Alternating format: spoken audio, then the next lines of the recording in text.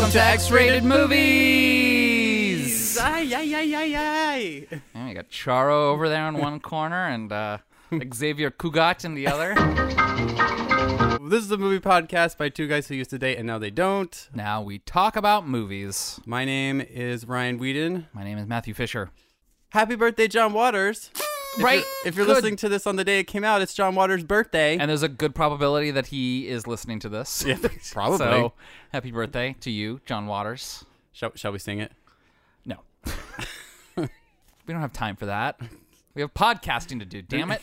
You're right. We have important work to do here. We are on a strict schedule, and we cannot deviate. Very well, my good man. What is issue number 1 on the docket? Issue number 1, I'm going to talk about this drink I made. Oh. So, we're doing gay movies this season. So, I wanted to start us off with a drink that I think embodies the specific theme of not only gay movies, but the specific caliber of gay movies that we've chosen to partake upon. So, this might look like a simple Bloody Mary in front of us. Well, that's what I was assuming. But it's actually, to the refined palate, has a smack of clam to it. Oh, what have you done to me? It's actually a Bloody Caesar, yeah. so it has clamato juice in it. It's actually quite good. Well, see, that's what I was sort of bargaining on, because it's like something normal, but with just that little hint of clamminess. And I feel like that represents the movies that we're going to be doing today. Oh, yeah. It seems like something familiar, but it's got, unkosher elements to it. A smack of the sea. Just a suggestion of sand mussels. I just assumed you put a little Asiago cheese in here. I don't know what that is. It's, like a hard Italian cheese that you might grate over some pasta. Oh, you mean Parmesan? Similar to Parmesan. I'm sorry, I'm not a foodie. Well. Hence me serving you a drink with clamato in it. Well, excuse me. I made the decision recently that because I don't have children, I can spend $30-some on cheese if I want to at the grocery store. For how much cheese? A little bit. A little bit of cheese? I'm spending my money on cheese. I also have no children, and I go for the Cheese Whiz. I don't buy any cheese that you can buy in a cheese aisle. I want my cheese to come from the cracker aisle. Oh, okay. Because that's where it belongs. Unrefrigerated. Yep. It's like Velveeta when you cut it open. It's all greasy and warm. Yeah. Oh, my God. But you know what? Velveeta makes a really delicious melted cheese sandwich, I'm just going to say. It also, if you work in other better cheeses, it goes really well in mac and cheese. Oh, yeah. Because it gets that gooey consistency. Yeah, it's the creamiest, the dreamiest. Velveeta shells and cheese. So if you get a good sharp cheddar or something like that, and then you it's majority good cheese, and then you just put in maybe a third Velveeta, it gives it just that nice creamy texture to it. I know, sacrilege, but no, I mean it's sort of like our movie season, just like these drinks. It's like a little clammy, a little cheesy. Velveeta is the clamato of cheeses. It sure is, Matt. This episode brought to you by Clamato and Velveeta. Hey, we're taking sponsors where we can get them. I'd be honored if both those No, can you imagine? and I would gladly eat both those things on air. Yeah. What if the deal we struck with Clamato was that we had to drink a Clamato beverage every episode? And little cheese cubes with Velveeta and toothpicks. Yes. Wow. High class podcasting over here. Just Clamato cocktails and little Velveeta cheese bites. I'm our producer over here is doing the cut motion. Don't talk about the anymore. Okay. Oh, I guess deal's in the works, I God, guess. I didn't don't know. wanna- yeah. Ugh, okay. Can't spill the details yet. Matt, I had a topic for opening banter for us. Twitter or Facebook origin? Neither. This came from my own brain. What? What are you, an author? Actually, the origin of this is that I recently rewatched a comedy from my childhood that I remember as probably still being funny, but didn't aged very well. Okay. I mean, The Naked Gun 2.5. Oh. But there was a moment that I had forgotten about that I was cry laughing at. It's a joke that Frank Drebin is talking to Robert Goulet, and he says, I've been dating too. Nice girl, an author.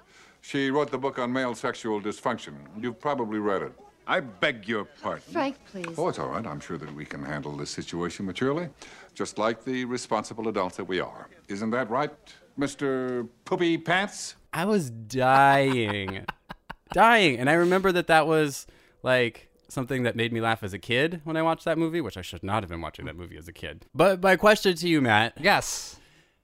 Is there a comedy or a moment in a movie that you feel will always make you laugh out loud? There's a couple that come to mind. One movie that we watched for the podcast, Addams Family. Mm-hmm. The banter between Morticia and Gomez, that gets laughs out of me almost every time when, like, you know, she's in bed and she's like, Last night you were unhinged. You were like some desperate howling demon. You frightened me. Do it again. anytime they're talking is fantastic, but specifically That line every time. Yeah. Also, like, I don't know if I laugh out loud, like, hard, but I definitely, like, get into, like, giggle fits when I watch The Birdcage. Oh, I know, okay. cliche pick, but Robin Williams, when he's, like, showing the dancers, like, how to dance, he's like, You do an eclectic celebration of the dance. You do Fosse, Fosse, Fosse. You do Martha Graham, Martha Graham, Martha Graham. Or Twyla, Twyla, Twyla. Or Michael Kidd, Michael Kidd, Michael Kidd, Michael Kidd. Or Madonna, Madonna, Madonna. But you keep it all inside. I love that. I'm just like, even though I know that it's coming and I've seen it 100 times, I'm just like, it's so good. He's so animated and then so reserved. Beautiful. Comedy is just such a genre that ages so poorly, generally, that... Yes and no. Like, I feel like a lot of the older comedies, like silent comedies, I feel age better than silent drama or horror or especially romance. Yeah. I mean, I think an exception to that is Mel Brooks. Mel Brooks is really good at making comedies that stick. He's got 2 real good ones, and he's got like 2 or 3 pretty good ones, and then he's got like 6. Well, I'm not saying they're all great, but like Young Frankenstein is a classic. So good. It's always going to be funny. I mean, I'm always going to laugh at, what's Cloris Leachman's character's name in that? Frau Blucher. I also, Madeline Kahn at the end when she's cuddling with the Frankenstein's monster and she's telling him about how, like, she has 2 hampers, one's for dirty shirts and the other's for poo-poo undies. You and your poop jokes. I think it's a solid movie. Yeah, oh yeah. I know. Also, Clue. There's just when the singing telegram woman gets shot. Da-da-da-da-da. I am your singing telegram. That kills me because it's completely out of the blue, and it could be such a momentum killer for the movie. But it's just funny. Yeah. And for no reason. Yeah. Oh, God, I love Clue. Put a pin in that one. That's probably going to pop up someday. Someday, yeah.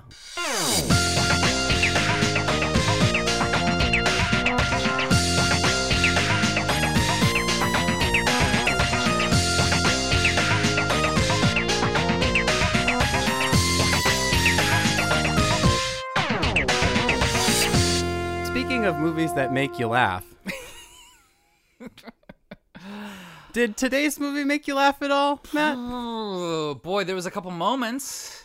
Yeah. It's not a comedy, though, right? No. Okay, just making sure. No. Not even a dramedy. This is a dystopian gay romance. This is like a low-budget 1984. Oof. Today's movie is called Altitude Falling from 2010. The first in our... Race to the bottom. We're just not clever around here. So that's what We'll probably come up with something from 10 episodes from now. We'll have a during title the double of it. feature. We'll have a good name. Yeah. for it. That we'll just retcon. Back Until into then, this. it's TBD. So, we're choosing bad gay movies because if there's a single genre, you have your 80s musicals, I have my erotic thrillers, but in the Venn diagram of our interests, the one that really overlaps the most has got to be bad gay movies. Yes. We've both been down separate mine shafts looking for gold here. I love that the mountain's big enough that we could do that and still be finding different, deposits. Like, we've been probably down these shafts pretty regularly since we were like 17, 18 Yes, is when we started. Yeah, Blockbuster, like I would rent them there. I downloaded, episodes of Queer as Folk off Kazaa. Yeah. Then once Netflix first started its streaming, one of the main categories they had was LGBT, and I was like, click, click, click, click, click. Movies that could not afford mass distribution. Yes, and learned a lot in that time period. Well, today's movie, Altitude Falling, I literally was just like, I'm in the mood for like a gay thriller. Like, there's not many of them, and there's even fewer that are worth watching, and this is not one of them. But I went to Scarecrow, and they have an LGBTQ section. Okay. And I literally just started in A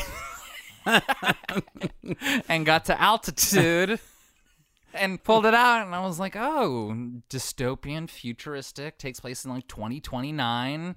I was like, all right, we'll see what this is like. And yeah, that was about 40 days ago. Do you regret that decision? It's a mixed bag. Yeah. There's some highs and lows in here. There are some highs and lows. I'm glad to hear you say that. I was worried I was going to have to be good cop on today's episode. Does it meet our criteria for a bad gay movie? In spades. 100%. Does it qualify as being redeemable in any other quadrant? Probably not. No, not really. And that's a question I have for you. Like, so there, in this genre of bad gay movies, there's things personally I'm willing to forgive in a gay movie that I'm not in other genres. Oh, totally. If Danny in this was a 20-year-old girl, this would be crap. Like, turn it off. Yeah, like I wouldn't be able to finish it. Yeah. But because there's like that element, we're willing to sit through so much more. Like normally something I'd turn off in 5 minutes, I'm willing to sit all the way through. No, give it a shot. Yeah, and turn around a month and a half later and be like, let's watch this one. It's amazing how bad it gets that I'll still just sit there. Yeah. We're Like, just so thirsty for it. Even in this day and age where there's good representation, I mean, I can't emphasize enough how awful this movie is. Like, this movie is shit. I'll be a little bit of a good cop here. This seems like a passion project of Paul Bright, Yeah. who is the writer, director, producer, and star of Altitude Falling. Yeah. And I thought that he did a lot more work on it too. I thought that he was also doing like, costumes and editing and all that junk. Costumes. Well, that's the thing. I was like, okay, I'm going to cut him some slack because if he's doing all the work, then like you can't keep your eye on everything. But he had people doing like the sound work, which was spotty. I hope that man did not get paid because There's that scene where they're like walking next to a train. Yeah. Where there's such an obvious jump from when it's dubbed to Mike. I know. Tell them your name, give them your Dennis Lee number, and tell them you gotta go because you're helping somebody in the garden. I have to think about it. No, don't think about it, just go. I look before I leap. Just like your mother. You know her too. Oh, we met. Think about it. Or just the opening sequence when he's riding his bike and the credits are rolling. He uses the same bird sound like 7 times.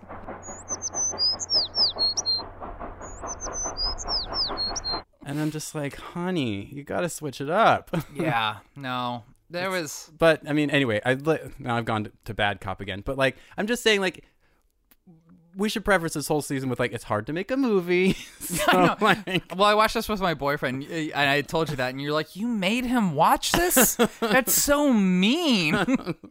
And at the end, I was like, when we were done watching, I was like, God, that was so bad. I can't believe I watched it for a second time. And he goes, whatever, you couldn't make a better movie than that. I'm like, give me a little credit. But all that said, this did feel a little indulgent on Paul Bright's part. Yeah. I'm going to say. Yeah. Because he is naked for parts of it, and he gets to make out with the hot young boy, Daniel. I'm going to have to ask him now, hit her to quit it. Danny. Probably not. No? Not even under the right circumstances? I mean, maybe if it was like last call and... He showed the slightest amount of interest in you. Yeah. I mean, he has a belly ring, like a little belly I know. jewel. It gets revealed like 2/3 of the way into the movie, and it's only revealed because of like the lighting catches it. And you're like, oh no. And then Paul Bright has both of his nipples pierced. He's got kind of a creepy smile. Like when he first like makes out with Danny, it's like he's eating his face. Yeah, it's a real kiss. Like tongues ablazing. And he like pulls back and then does this like kind of creepy smile that I don't know. It's like I hate to say it, it's sort of like one of those smiles where it's not like your eyes don't smile with you. Made me uncomfortable. I mean, there was a lot of things about this that made me think that Paul Bright might just be a bit of a narcissist. Yeah. Because it's not that he's a bad-looking older man, but he's not, like, so attractive that, like, random 18-year-olds are just gonna, like, fucking trip over their dick to get to him. Like... Yeah. So I should say I ended up watching this because it's online. You could watch it yourself, listener. Just Google it, and then it's on Paul Bright's YouTube channel. I feel so bad because I rented the DVD, and there's bonus features. Oh, the bonus features are like a couple outtakes, and then him asking you to buy the DVD so that you can add it to your personal library and support more feature films from Paul Bright and Silly Bunny Productions. Oof. He has another movie out, I saw. Like, it's on his channel. But he also has all these, like, tub talking vids, which are him sitting in a bathtub with his shirt off talking. I didn't dare click on any, but like I think he's doing movie reviews. Why I don't know. not? Because there's only so many hours in a day, Matt. I think that just kind of reinforces your idea, though, that he might be a little bit comfortable with his body. Which, like, more power to him. Like, he's not like unattractive. He's got like right. like good solid like wolf features, but. There's nothing about him in the movie that you're like, oh, I get it. It's not like he's like Humphrey Bogart with Lauren Bacall, where you're like, oh, I mean, age discrepancy, but like, whatever, I get it. It's like, no. This is like, was he already banging this Danny kid before he cast him? He's like, you know, sleep with me and I'll make you a star? Or did he cast him thinking that he could, like, you know, casting couch him during the movie or something? That's the vibe I got. The thing is that you can't help but ask those questions while watching this movie. Like, regardless, even if it's completely innocent, it has that vibe going on. Yeah. So, we should mention the plot a little bit because it's not it's your classic the worst plot. Big Brother plot. Takes place in 2029. Fun fact. Death Becomes Her, the funeral at the end, takes place in 2029. Oh, yeah. Yeah. I really want these to be in the same universe. All American citizens have been chipped for identification purposes. And it started out that it was, like, for medical reasons, like, but then it just turned into, like, the government chipped everyone, and then they used it for just identification everywhere you went and tracking. So, you know, Big Brother is watching us, that sort of thing. And that's really like the only dystopian part. And then there's like this like endless war, very like 1984, like you're always at war sort of thing. And there's a recession going on, like nobody has a job, and like probably the coastline has flooded or something. Yeah, at one point Danny says, and this has got to be the stupidest thing, he's like, there were these people living on the beach at home when there was a beach. There's still a beach. It's just not the beach that you remember. Like there's further still where, inland. Yeah, there's still where water meets land. But apparently Danny and his mom were living 5 miles in from the coast, and she didn't get insurance because she thought she wouldn't have to worry about her place flooding because they were so far in, but it flooded. Yeah, 5 miles doesn't seem that far from the coast. Yeah, I would still get flood insurance. I worry about a flood and I live on a hill. Yeah. And so She and Danny moving with her mother, who used to be a movie star. Back, when she was making that movie with Spielberg. Yeah. What movie do you think she did with Spielberg? Is it yet to be made, or? I'm gonna guess she was in Lincoln. Oh, okay. She. They never address it. I think she's Sally Fields. Oh, This is okay. 2029 Ooh, Sally how Fields. far she has fallen. That grandmother was the worst actress ever. I'm sorry. She's in all the other Paul Bright movies. Oh, she must just be his friend or something. But there was many times where she fumbled over the lines. No, I have that note too. You take off those shoes. You'll be much more comfortable. I found some steak today at the store, and we're going to have goulash. Part of me is like, there's no take two on this. There's no like one more for safety. But I was like, maybe this is the safety. Maybe this is the one that was like, just make sure we got it all. See, this is where he needs to take a step back, cast someone as the main character so he can catch shit like that, rather than like... Are you saying that this is like Paul Bright's Dark Crystal? That he was wearing too many Muppet hats? Yes. And couldn't accurately verbalize his vision to the actors involved? Absolutely. Except I would say he's wearing more of like a fly fisherman's hat. Okay. So inside this dystopian futuristic world where there's this endless war going on and a recession, they live in Chamo, New Mexico. And so there's Danny, his grandmother, his mother, and then there's George. Danny's bike gets stabbed. the tire gets slashed. Oh, I'm skipping over a very important scene. When the garden scene? Yeah. Danny is like sitting like straight-legged, ass on the ground, with his hands near like the metallic part of the shovel, and he's scooping up like the sawdusty dirt at the top. You dug gardens before? Yep. And this kind of soil? Dirt is dirt. And like, who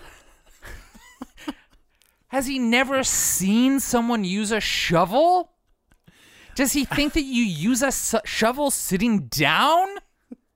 I don't understand this. What was the direction here? It's like, oh, we need to make you look inept, so like, just sit down on the ground. Just, rest your butt there. There you go. And then just, scoop it like that. There you go. And action. Like, I was just maddened by this. I was like, has he never seen a human use a shovel? Good Lord. Apparently not. I mean, and then, George comes in and mansplains it in an uncomfortably, I think it's pseudo-sexual way. See, with this spade, I just ease it into the soil. Wiggle it around a little bit. And then gently lift it out. That was the worst innuendo I've ever heard in my life. And if I was Danny, I'd get the fuck out of there. Yeah, I'd also be like, no, sir. But apparently Danny was turned on, or... Yeah, Danny was kind of into it, At least, like, it was... But he still left? Yeah, maybe he was uncomfortable with his feelings. Oh, I guess we're skipping over another important scene. I'm sorry, I'm jumping all over the place here. It's okay. A scene that I would like to deconstruct, because I'm still, like, rattled by it. I'm ready. The beginning scene when they're in the shop and scan and scram. Or is it called the caboose? Collectible caboose? Yeah. Is that, yeah. Which one is it? Because the collectible caboose has like a sign. Yeah, collectible caboose or scan and scram. I also have the same note. Just settle down. We're addressing it. But George walks in, and it's like Minority Report style, where it like identifies him because of his chip. Hello, Gregory. Scan and Scram has a special price on minoxidil. Stock up today and keep a full head of hair. Hello, Shirley. Scan and Scram has a special price on maximum protection tampons. I'm pretty sure she's hit menopause. Come on, Chip. Also immature. Also, they walk in, and it's the same shot for all three people who walk in. George, this old lady, and then this... Some no papers. Yeah, bizarrely hot guy who kind of looks a little methed out, honestly. Like, he's ripped, but he's got crazy eyes. Yeah. And while there's the voice for George and the old lady, it doesn't have a voice for this guy, inferring that he doesn't have the same identification that everyone else has. But this is supposed to be some sort of convenience store. But, like, the backdrop here is literally an empty shelf.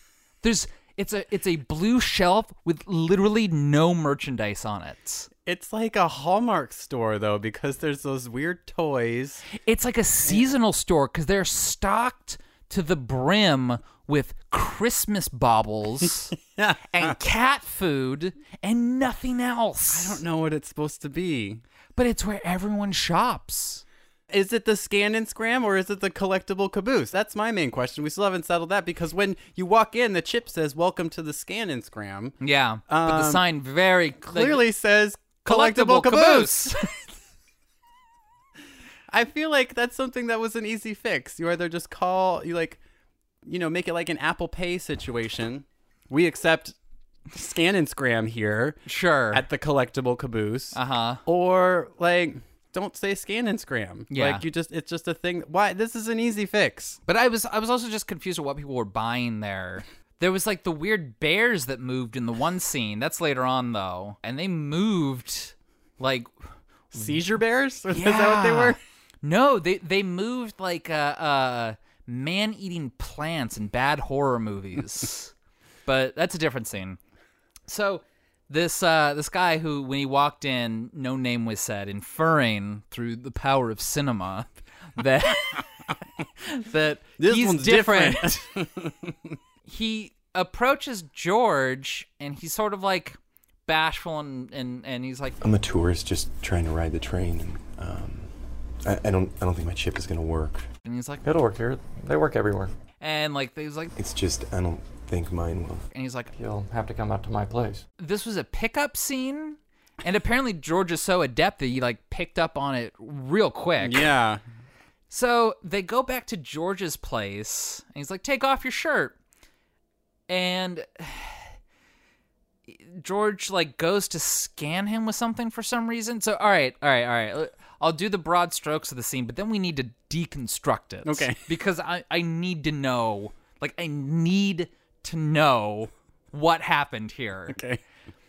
George holds up what looks to be a bent velvet clothes hanger over his shirtless shoulder and was like, "I don't see a chip here." And it's like this big thing. It's like, "You're a no papers," which has to be the least original name I have ever heard for someone who's off the grid in my life. In my 34 years of existence, I've never heard of something so unimaginative, and I work in an accounting firm. What would you do? Anything. Gritter. Off the gritter. Anything. Oh my God. So then there's like suddenly tension between them, and he's like, "Fuck you. Why'd you pull your chip out?" There's a fucking war going on in Venezuela right now. Anybody that goes over there does not come back. Look, I'll suck you off, but after that, just fucking forget about me, okay? And he's like, no, just get out of here. I don't want any of this trouble. What happened between the two of them? Like, did George buy food for this, like, hot meth head? I don't think so. Because that was the thing, oh, and then right? and there was the It was like he was bartering food for sex, right? Yeah. Maybe George wanted more. Maybe George wanted to make bread with him. And then he realized that... No, because he was like, "Take off your shirt," like the moment the guy stepped in. But it was like, we didn't see George buy food or supplies or anything like that. I figured it was like an Amazon Go situation. But even then, it's not like they like walked it like... I mean, I know this movie's powerful cinema, but I literally saw them walk out with nothing. Yeah. So then I'm like, oh, was it just a pickup situation? Is it a prostitution situation? Is that what happens at the collectible caboose? Maybe it's the pickup spot. Oh, maybe. Oh, now we're getting to the bottom of this collectible caboose conundrum. So, because they go back to George's place, but George deduces that he's a no papers. Then he's like, look, I'll blow you, but then I gotta go, as if he's like, I still just like really need your cock in my mouth. So like, don't kick me out yet. And then why did he want him to get out of there? Because he was, but they can't. I mean, no papers are fugitives of sorts. They're Right. outlaws. I was gonna say like maybe George felt worried that they would find the no papers, and then like if he was associated with them, like they would come and kill him because, you know, spoiler alert, he's in exile kind of in this New Mexico town. But they can't search for no papers because they don't have chips. So Yeah. like why would that be a fear of his? The dynamic of this scene, like there's a power imbalance switch, and I don't know how it switches or from who to who. Or why. And yeah, just like the shirt taking off, and he's like, I'll blow you, but then I gotta take off, but nothing else. And I'm like, why? Why are you gonna blow him? What is he giving you? Is he giving you food? Is he giving you money? Like, what is this? Also, if you're like a starving prostitute, how are you so ripped? That guy must bench like 4 times a week at least. And he's got one of those abductor things from the mid-90s. Do you think he auditioned for Daniel, but Paul was like, a little too old? Maybe. He's like, you'll be the guy I reject. Anyway, that scene boggles questions. my mind. Yeah, and that's like the opening part of the movie. And I think that introduces the main themes of the film.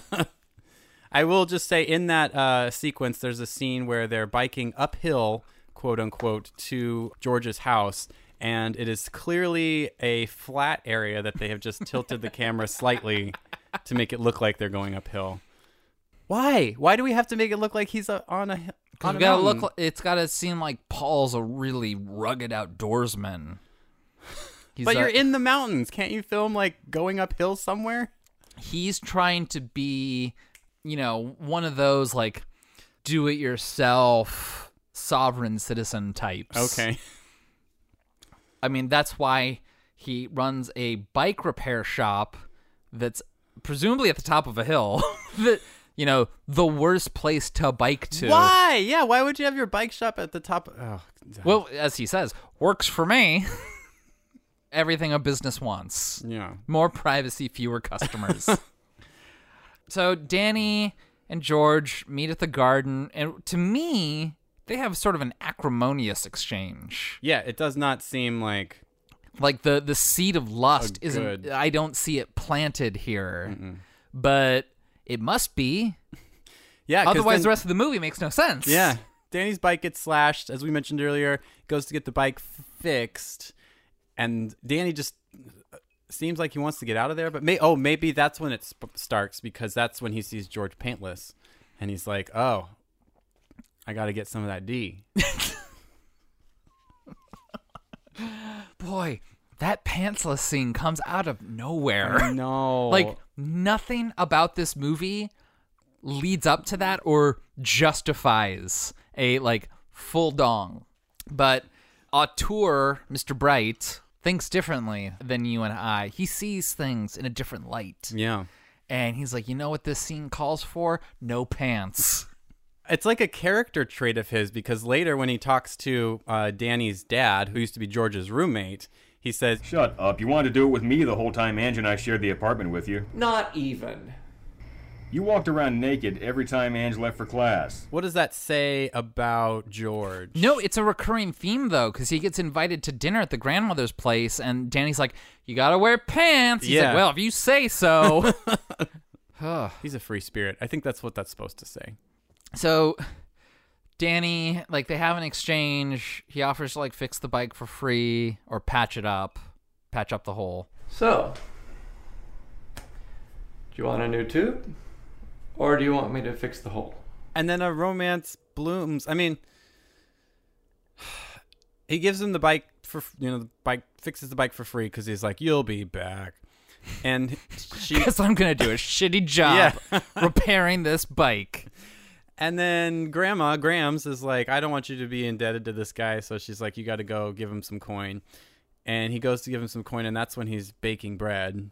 Oh, I God. think, right? And it is the worst dough I've ever seen. It's more like batter Yeah. than dough. Yeah. And then he like gets his hands in there to mix the dough, and it just gets everywhere. And they start to like, yeah, no, they're trying to like pull a ghost here. Like, yeah, it's. When a man loves a woman, oh man. Yeah, and then he does the worst thing where after they've got all the like batter on their hands, he holds them and goes, oh, it's just so cringy. It's so bad, right? And then they bake the bread. The loaf comes out It looking looks fine. yeah. You know, I'm not the biggest baker in the world, but I've dated people who actually like made sourdough like regularly, and that's not at all what their dough looked like when they put it in the oven. Mm-mm. You know, usually it had a volume to it of some sort. So, romance blooms between.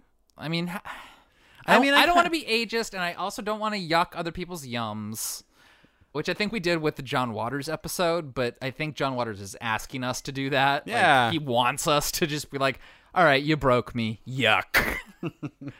But, I mean, how old do you think George is in this situation? Well, he's younger than Grams, according to Danny. He looks younger than Grams. But he doesn't, though. Yeah, he doesn't really. No. I would guess. I'm guessing 50s. Okay, I was going to say late 40s or early 50s. Yeah, I would say somewhere in there. But he's what the kids call a daddy. Yes. Question for you. The scene where the grandmother goes out to wave at the train. Uh-huh. Like, there's a scene that I swear to God lasts for 7 hours of her putting on makeup. She gets like the mascara or eyeliner underneath, up above, then she switches eye, then a little rouge and a little eyeshadow, and then she like primps her hair a little bit, and I'm like, did we really need to see like both eyes like getting done here? Like, I think if we saw one, we'd get the gist that she did the other. Both. Yeah. If she came out with like full on Clockwork Orange, you'd be like, oh, okay, well, but never mind. You know, we could see her like doing a little touch up in the mirror, and then cut to her in full makeup, and we as a sophisticated audience would connect that she in fact did the whole makeup job herself. But the makeup scene I'm watching, I'm like, how long is this going to last for? Yeah. And then and then she comes out dressed like she's going to a funeral. So she's sitting in her shitty backyard. There's literally no grass in her backyard, despite having what seems to be a sizable backyard. Mm-hmm. She's got this terrible metal table out there, and she's got like her cup of tea or coffee or something. And she watches the train go by, and she waves. Unclear if anyone waves back. Train looked empty to me. I'm just going to say it. And then after the train leaves, all this soot like just rains down on her all at once. And she like put a little plate over her cup of coffee. Uh-huh. And then like empties that out and like brushes herself off and then goes back inside. I'm like, this was 7 minutes of my life. Of my life, Ryan. I did it. I'm going to tell you. 14 if you counted the time I watched this first. I'm going to tell you, I don't think it's bad filmmaking, that part. Like, it actually is like, if it was a short film or something, I'd be like, okay, whatever. No, woman goes, you are does her wrong. stuff. But it has Do we need to see her place in the movie. But the full makeup job, like we see, like it's like a behind the scenes thing of like how this woman like puts on her own makeup to be DIY. I mean, we could cut down the makeup scene. But like, I don't know, woman goes out to watch Train and Train puts soot on her. I'm not saying I want to watch it. I'm just saying, like, as far as filmmaking, it's one of the better moments of this movie. Boy. Because at least it's consistent, and he had, like, it seemed like he had a vision, was like, took the time to tell the joke. Like, it's supposed to be a joke with like the soot and stuff. So like, there's this long build up for a crummy punchline, but at least like it shows that he was thinking of like the ending, kind of. All right, you can put your good cop away now. But yeah, I don't know what it's doing in the movie. It's definitely like, what the fuck? Why is she waving at the train anyway? Like, does she think that people are going to recognize her? I thought there was going to be some B story. Yeah, she does talk about how when she wears her Desdemona hat. Oh, yeah, you were in Othello? Oh, okay, thank you. Was that what Steven Spielberg directed? Yeah. Does the train conductor, whenever they go by her house, be like, and if you look to your left, here's a washed-up movie star? Yeah. That train is actually like a maps to the stars route. She's contractually obligated to be out there in her Desdemona hat 3 p.m. every day. That's one of those scenes where I'm just like, she's putting on makeup and then like when it was done, I was like, are we going to get the cold cream now too? Like, and then she goes in and takes it off. Yeah. Maybe that scene would have been more service with a little more music, which you mean I was going to the Noisiem or the So, I've known a ragtime composer in my day. And like Scott Joplin's a real ragtime composer who actually does good composition, and I swear to God they chose the most uninspiring rag they could possibly find in his oeuvre. And I was like, if you needed a cheap rag, a guy named Ryan Whedon can pump them out for you. Yeah, and it felt so out of place in this like futuristic dystopian world, and he kept going back to it. It was like the love theme. Well, like the Satie piece, like the Noisiem, that was okay because it's like moody, sure, it's impressionistic, sure, like a little cliche. I'll give you that. But the Scott Joplin thing, I was like, what the fuck? I hated it. It kept coming back, and I was just like, come on. This was like 2009 that he was making this movie, right? 2010, 2009. Like, go on the internet, find someone who has music that you like, and just send them an email. Say, can I use your music in my movie? It's Pull not a that John hard. Carpenter. Like when he did the Halloween theme, he didn't know how to like read or write music. He just fiddled around on a piano till it sounded good.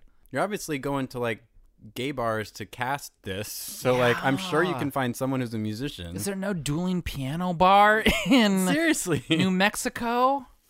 Come on, man. The music was very bad. So, God, we're like 20 minutes into this movie. George is a total scrimper, right? Because he was like playing the little piggy game with them after they got out of the river. And this little piggy dropped out of the world and became reckless. And this little piggy fell in love. And this little piggy ran all the way home. This is when it really started to get uncomfortable for me, because it was like he's sort of treating him like a baby, kind of, and then like Danny gets him a present, and it's that weird like seizure teddy bear. Yeah. And then that's right after that is when they make out for the first time, and I'm just like, I am so uncomfortable right now. This is the least erotic thing I've ever seen. And I've watched Showgirls. There's just like a weird vibe to like their whole romance thing that like I don't get it. I'm jumping ahead. We also need to mention that like Danny is the son of his best friend. Yeah. And at one point he calls him and he's like, I think Danny's gay. That's what this is about. You want permission to date my son. It's like, yeah, that's is what he's calling for. It's so gross. Yeah, it just adds this layer over everything that makes it a little not okay. Yeah. So one thing that we haven't broached yet that I think we really should is that quote-unquote technology in this movie. This was from 2010, but the technology that they were using wasn't even modern for 2010. Like, they have little remote controls that I swear to God look like children's calculators. They have, like, huge palm-sized remote controls for their televisions that had, like, 6 indecipherable buttons on it. And, like, their televisions weren't even large. I'm like, this is 2029, like, I guess they're flat screen. They got that going for them. Yeah, and see-through when they're turned off. So that's a thing. And actually, credit where credit's due. When they're turned on, they're still a little see-through. Like, you can, like, see, like, the corner. Like, and they look like it's obviously, like, put in post. And it lined up. Yeah, so. yeah. Credit where credit's due. But especially on Michael's end, when he was talking to George, there was just like numbers scrolling. I'm like, what are those numbers? It means nothing. Is that code? Is that stock? Like, what is that? It wasn't like, SDJ up arrow 1.5. It's just ASDFJ colon KL, like over and over again. I was like, what the fuck is that? What are those numbers for? Like, what is that telling him? Is that the Matrix? Like, is he just like blonde, brunette, redhead? Venezuela, Vietnam. Okay, so just while we're talking about Michael's office, I did like his boss, whoever she was. I bought that. That frumpy old woman? She seemed like some wizened old spy who's been through the shit. We're getting intel. The no papers in the San Juan Mountains are planning to strike the major cities. What are you getting? When Michael was first talking to George, there was like an incoming call, and it like showed that woman's face, and he goes, "Oh, God's calling. Hold on." And I thought that was his wife. Could be still. We don't know. I was like, maybe he works with his wife and she's his boss. Yeah, like, still possible. I've lost track of where we are in this movie. I don't understand why they have to flee exactly. I know that like, somehow they Danny found out. enlisted in AmeriCorps, which apparently is like, good work, but they're sending all the AmeriCorps people to Venezuela to quote, rebuild build houses. But they're just going to, like, throw a gun in their hands, I guess. And anyone who goes to Venezuela doesn't come back, according to that, like, crazy guy at the beginning. Mr. Meth. Mr. Meth. So George doesn't want Danny to get drafted, essentially, into the Venezuelan war, which, let's be honest here, if we were in a war with Venezuela, we'd win. Like, we'd get it done. Like, it would not be an endless war. I also like the inference that the president in this dystopian future is a woman, and she's the one that like got everyone into this mess. Like, when she was elected, we thought she was just going to change everything, but this is what we have now. And I was like, oh. He seems a little misogynistic with the tampon jokes and the warmongering female president. I don't know, Paul Bright. I think you got some issues you got to work out there. So yeah, they have to like take out their chips, and they're gonna go live with the no papers in the Swiss cheese mines of New Mexico. Mountains. Yeah, and so they cut out their chips, and they use the same knife, and they do not sterilize it between cuttings. Did you notice that? Ryan's 2029. AIDS isn't a thing anymore. Well, there's other diseases. I know. I like obviously hepatitis won't be cured in the future. I was also like, those chips aren't very deep. Like, they hack them out with an X-Acto knife. You could, like, pop it like it's a zit. Just like... Kinda. Like, when I get zits now, I actually just, like, take, like, a needle, like, thread and needle, and pop it. Yeah. And I was like, that's all it would take to get that chip out. Yeah. It wasn't like they did dig it out, like, Total Recall style. Yeah, and then after they do, when it's bleeding, there's just, like, a little bit of blood. Yeah, well, It's like they tape the chips on when you're young, and then your skin just kind of grows over it. Yeah, and then you're good.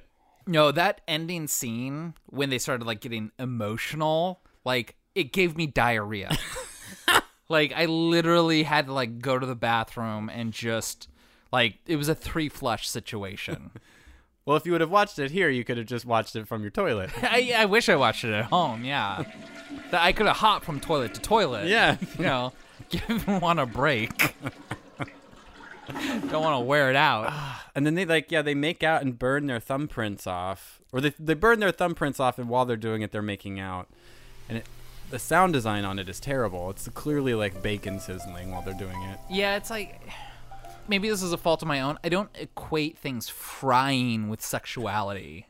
Maybe the sound of meat sizzling up gets some people going, but it's not my thing. Meat sizzle ASMR is a thing for people.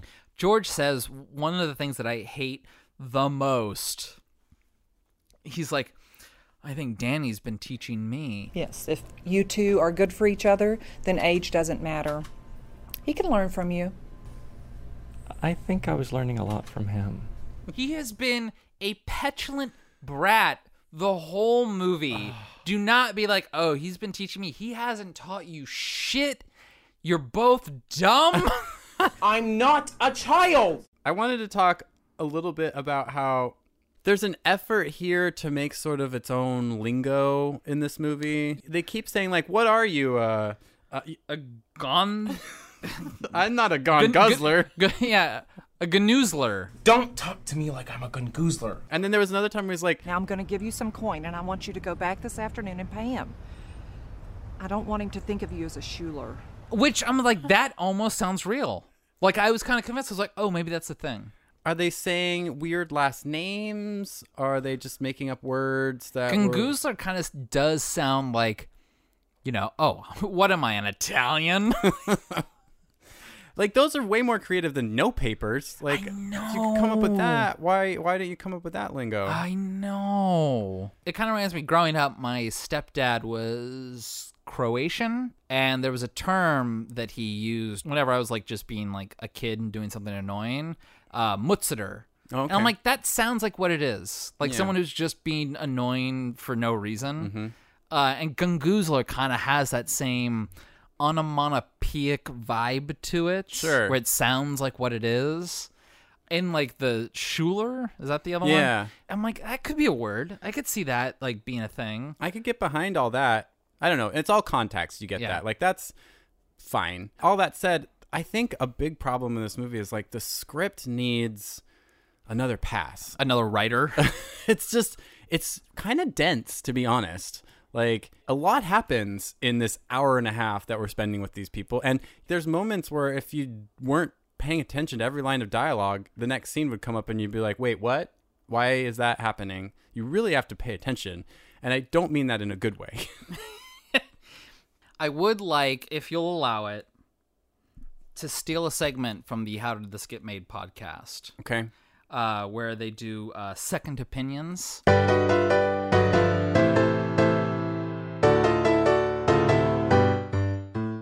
These are people who gave this movie 5 stars on Amazon.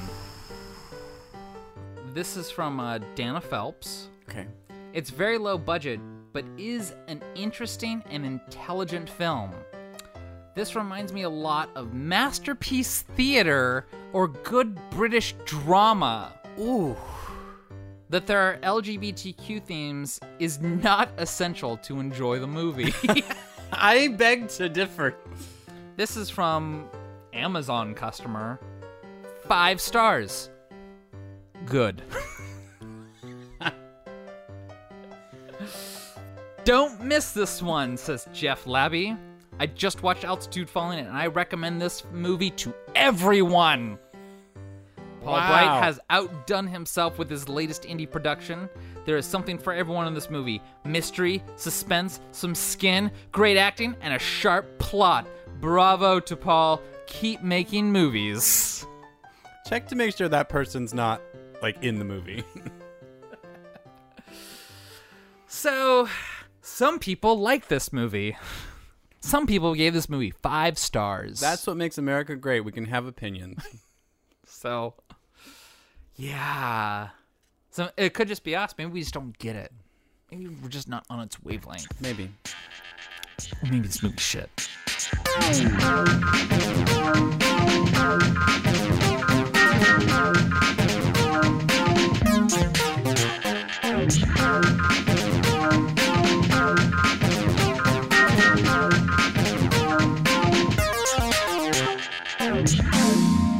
Well, I'm not going to say thank you for making me watch that. I think we really explored this one thoroughly. This was an interesting part of the mine, and I appreciate you taking me over there. And it seems like you know, this is a very like hand carved. You're working with pickaxes, kind of low tech, like low budge, if you will. Chipping away with clams, Yeah. actually. So I'm going to take you to a more modernized part of the mountain here. There's a little more, you know, machinery going on, a little more money thrown at it, but it's just as bad. And I think I just want to prove to you that, like, just because you throw more money at a project doesn't make it good. Okay. We're going to revisit for me, probably visit for the first time for you, a little movie called Testosterone. Oh, I don't think I've seen this one. It stars Antonio Sabato Jr. Oh, he had angles that worked for him. Sure. I don't remember who the main guy is, but Jennifer Coolidge has a cameo in it. Okay. And do not watch the trailer because she has the funniest line and it's in the trailer. Okay. So I'll go in fresh. Yeah. Cool. It's one of those movies that's like maybe not that bad, but it's one of those middle bottom bad. Like it's a D. Bottom D? I'm sold. It's one of those big D bottoms that you've heard about, you know?